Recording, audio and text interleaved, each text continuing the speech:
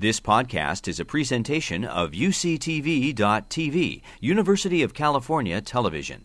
Like what you learn? Help others discover UCTV podcasts by leaving a comment or rating in iTunes.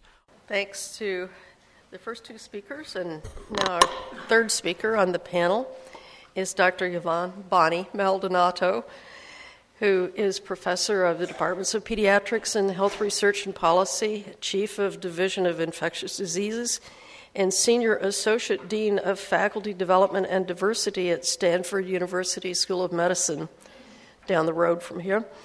And Dr. Maldonado's research interests are the epidemiology and prevention of viral vaccine preventable diseases such as measles, polio, rotavirus, and she is internationally known and published in Zimbabwe, in Mexico, and in the United States. A fellow of the American Academy of Pediatrics and the Infectious Disease Society of America, and on and on and on and on. And we are privileged to have you join us for this discussion of Zika. Thank you, Bonnie. Thank you, Lucy. Sorry, you were so busy. I didn't get a chance to. Thank you, everybody, and hopefully I'll be able to keep you awake after lunch. Thank you for inviting me. We are all colleagues, even though we're right down the street. We're not. We're all trying to get along, so I always am happy to be at UCSF and represent my colleagues here because we're all in this together, especially for a disease like this that, as you've heard already, we don't know much about, and we need to work together to figure out what to do. So I have no disclosures for this. I am on an advisory board, data safety monitoring board for a vaccine trial by Pfizer. I'm also, by the way, on the Red Book Committee for the American Academy of Pediatrics. I'm the vice chair of that committee. I'm also the AAP representative on the Zika CDC guidelines. So I can maybe explain a little bit more about what they mean by consider, which means they don't know. So yeah, they don't know, but they also don't want to discourage people from not doing anything. So they just say, well, if we say MRI, then they won't do anything. So maybe we'll just say, if you want to, go ahead and do it. But don't let that stop you from doing all the other stuff. So I think they're really worried about people. In fact, about 25% of practices aren't doing any of the evaluations that we're recommending because we don't know why, but they're just not doing them. So anyway, you saw this wonderful slide. Actually, it's not true that that other viral diseases transmitted by mosquitoes have caused this. We have seen, for example, chikungunya, dengue, and others have actually caused congenital malformations of the brain. So they're not very common, and that's what's very striking about Zika is that it does cause a very substantial proportion at this time. Now remember, we're looking at a very early onset of a virus that came into a population that was completely susceptible with lots of crowding, etc. And so we don't really know if this is going to continue to be a pattern or if this is really just hitting all of the susceptible populations all at one time, and maybe we'll see it slow down. So right now we're in a slow period all around the world, especially in areas, tropical areas where right now they are not yet in the rainy season. They're going to start coming back into the rainy season. I was just in the Yucatan Peninsula and also in Puerto Rico talking about cases, and it's been very quiet right now, but we're heading into the rainy season. So we don't know whether because this is the first year we really are looking at this, and we won't know what's going to happen. You already saw most of these case counts. These are a little bit more up to date, but only a week's more. I think the important thing here to remember is you need to know the local transmission, even if you don't have any, but also be aware of transmission because there are a lot of people who travel. About 40 million people a year go to places where there might be Zika transmission or where there's definitely mosquitoes. So you will actually start seeing people who have traveled to areas and may be concerned. So these are the numbers that you've already seen. It's really important to note here that there are a lot of cases in the Caribbean. These are about over almost 40,000 cases now locally acquired. It's really hard to look at sexual transmission in an area where there's so much local transmission. So we really don't know the impact there. When you look at aggregate cases in pregnant women, as you heard, is about almost 1,400 in the U.S. and the District of Columbia, about 3,000 in Puerto Rico, and they keep their own separate data, so their numbers vary depending on who you ask in Puerto Rico, but they're certainly seeing a lot of cases there. Now, in the U.S. and the District of Columbia, we have about 1,000 completed pregnancies with 38 liveborns with birth defects and 5 pregnancy losses that we know of with birth defects.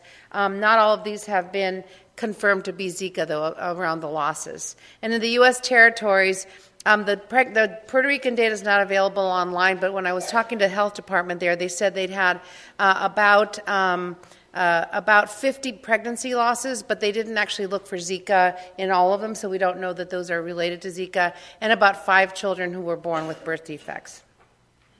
The virus, again, as you heard about, was identified in 1947, but what's really striking is that it really just took off when it came to Brazil. It's been circulating for many, many years in primarily in Central Africa, and then in the early 2000s it started migrating into Asia and Southeast Asia, primarily because of infected individuals coming into countries and then being infecting local mosquitoes. So there is that cycle there. We do have that opportunity, unfortunately, here in the southern part of the U.S., but not as high as the risk, say, in Brazil or other places of the world, because we have better screening and air conditioning. It is a virus that's related to a yellow fever and dengue, which actually is endemic now in the Caribbean and parts of northern Latin America, and it's a flavivirus. These viruses are arboviruses, which stands for arthropod-borne viruses or mosquito-borne viruses. They're usually transmitted primarily by the bite of an infected arthropod. It's the Aedes species in this situation. Aedes aegypti and Aedes albopictus is the secondary vector. But ticks, obviously, no transmission for Zika, but for the other arbos it can be. And there can be a cycle primarily of just mosquito to human to mosquito. But as you know, we also have transmission and other routes, as we'll talk about. So these are the 2 culprits here. This is Aedes aegypti up here. This is the most common vector for Zika. This is Aedes albopictus, which also can transmit. We don't have a lot of these mosquitoes in the U.S., but they can be imported in cargo containers, etc., that have small bits of water where larvae can grow. They can also transmit dengue and chikungunya viruses, which are also prevalent now in the Caribbean as well. And these are nervous feeders, that is, as opposed to Anopheline mosquitoes, which transmit malaria and only bite one person at a time and then move off. Aedes are very nervous biters. They'll bite and feed for a little bit, and then they'll jump around. So they can feed up to 5 to 10 people a day, so the risk of transmission for multiple people is much higher. As you heard before, there are other modes of transmission: sexual, mother to fetus, and possibly breast milk, blood transfusion, lab exposure, and organ transplant also are theoretical. The question around sexual transmission is not clear yet because, again, in the areas where there's most Zika, it's hard to detect the difference between sexual transmission and locally acquired from mosquitoes. In the U.S., we have seen cases. As you know. And this is just a schematic showing you that we have an infected person here. They can transmit to a mosquito, and then the mosquito can live in households. And by the way, these mosquitoes love biting humans as opposed to the Anophelines, which transmit malaria, which prefer to bite large animals. Not that we're not large, but big, like cows and horses and that kind of thing. They don't like biting. Aedes love biting humans, and so they love to live inside houses, and they can live in up to a teaspoon of water. So it doesn't take a lot of liquid for them to grow. And then you can see the cycle here. But again, we talked about mother-to-child transmission, sexual transmission, and other blood-borne methods of transmission. Where is Zika now? It's reported in 70 countries now, and here's a list just looking at the Western Hemisphere. You can see the Western Hemisphere is quite impacted. You notice that Chile doesn't seem to have any cases, and it may be that with the Andes there, they may not have as many cases or any cases that have been reported to date. Now, what about in the U.S.? The Zika has been reported in 49 states in the District of Columbia. The one state that has not reported Zika cases is Alaska. There has been local transmission in Florida and in the very, very southern tip of Texas as well. And we've seen it in the American Samoa, Puerto Rico, as I mentioned, which really accounts for most of the transmission so far in the U.S. territories and the U.S. Virgin Islands as well. We talked about the symptoms already. I think what's really important to point out here from the epidemiologic perspective is that 80% of people are not symptomatic. Even when you look going forward, you do not see evidence of symptoms, and so you can have silent transmission and circulation of this virus and not know what's going on. So this is what worries us in particular around pregnancy. We talked about congenital disease, and this is just a schematic showing that you really do have a dropout of neuronal cells, and this really is very much in parallel to rubella, which really does kill these cells. And if you take these cells in tissue culture and you grow them, they will just die. They completely just get devastated. And we know that the Zika receptor, and that data from the UCSF actually was the first report, and then some from Hopkins later, demonstrated that the Zika receptor exists in in many of the neural progenitor cells, that is the cells that become the brain later on, but also all over the placenta, both on the maternal side and the fetal side. So there's lots of opportunities for this virus to infect. CDC and other labs confirm Zika in fetal tissues, and these are pictures showing evidence of Zika virus here in fetal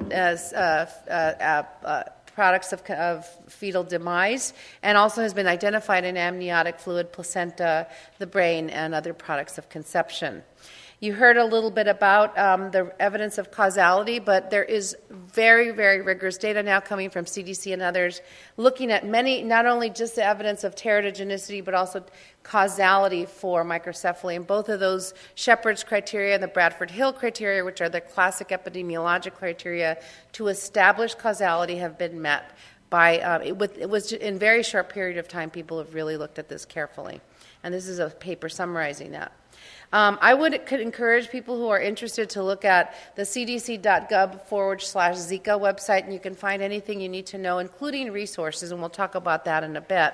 But this study also, as you heard earlier, emphasizes the fact that even children, so we don't think that Zika is a latent virus. That means we don't think it incorporates into the human genome and stays forever. But we do think that it can hide, and we don't, but we don't know how long it can hide in the body. We do know that it can stay in semen, for example, for several months. It can be in the cervical secretions of pregnant women for many, many weeks, and we don't know how long that can be. So we do think at some point the virus does get killed. We also think that immunity could be lifelong if we think about it from the standpoint of other flaviviruses. But the important thing is that when a child looks asymptomatic at birth, that doesn't mean they're not infected, and that infection may not set up some long-term complications. Oh, I'm going the wrong way, sorry.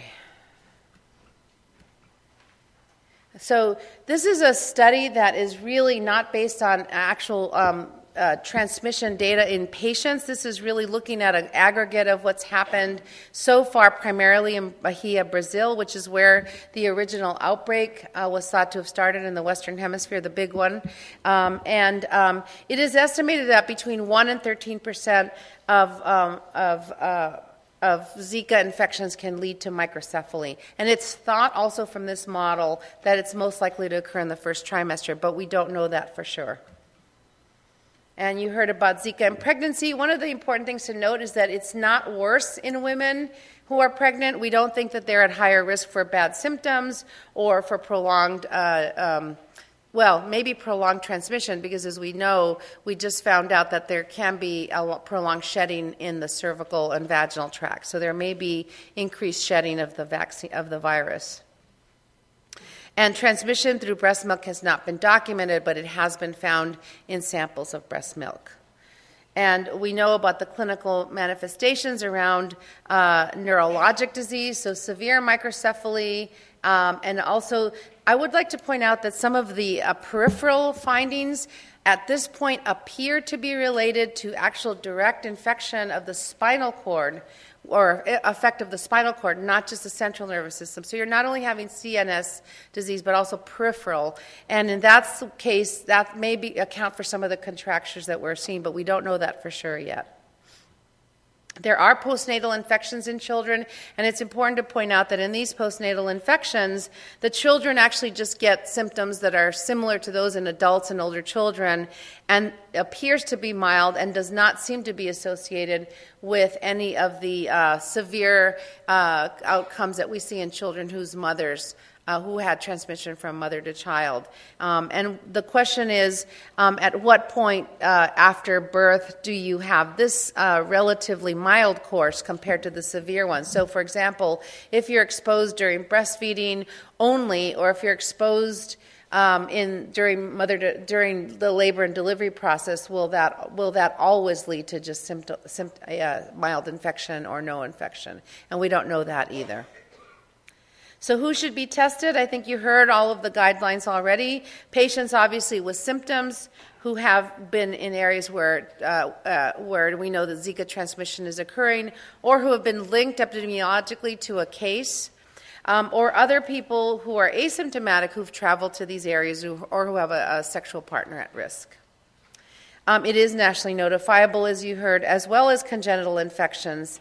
And infants should be tested for Zika if they have microcephaly or intracranial calcifications and were born to women who traveled to or resided in areas with Zika transmission while pregnant, or born to mothers with positive or inconclusive testing, especially with the IgM test for Zika infection. Communicating test results, I think you already heard about this. It's really important to get the data to the local or state health department, because there are a number of national and international registries, because we're trying to figure out how to aggregate these and figure out what the natural history of the disease would be. There is no specific treatment, and you're going to get the usual kind of advice around getting plenty of rest and drinking fluids to prevent dehydration, etc. But really nothing specific about this disease.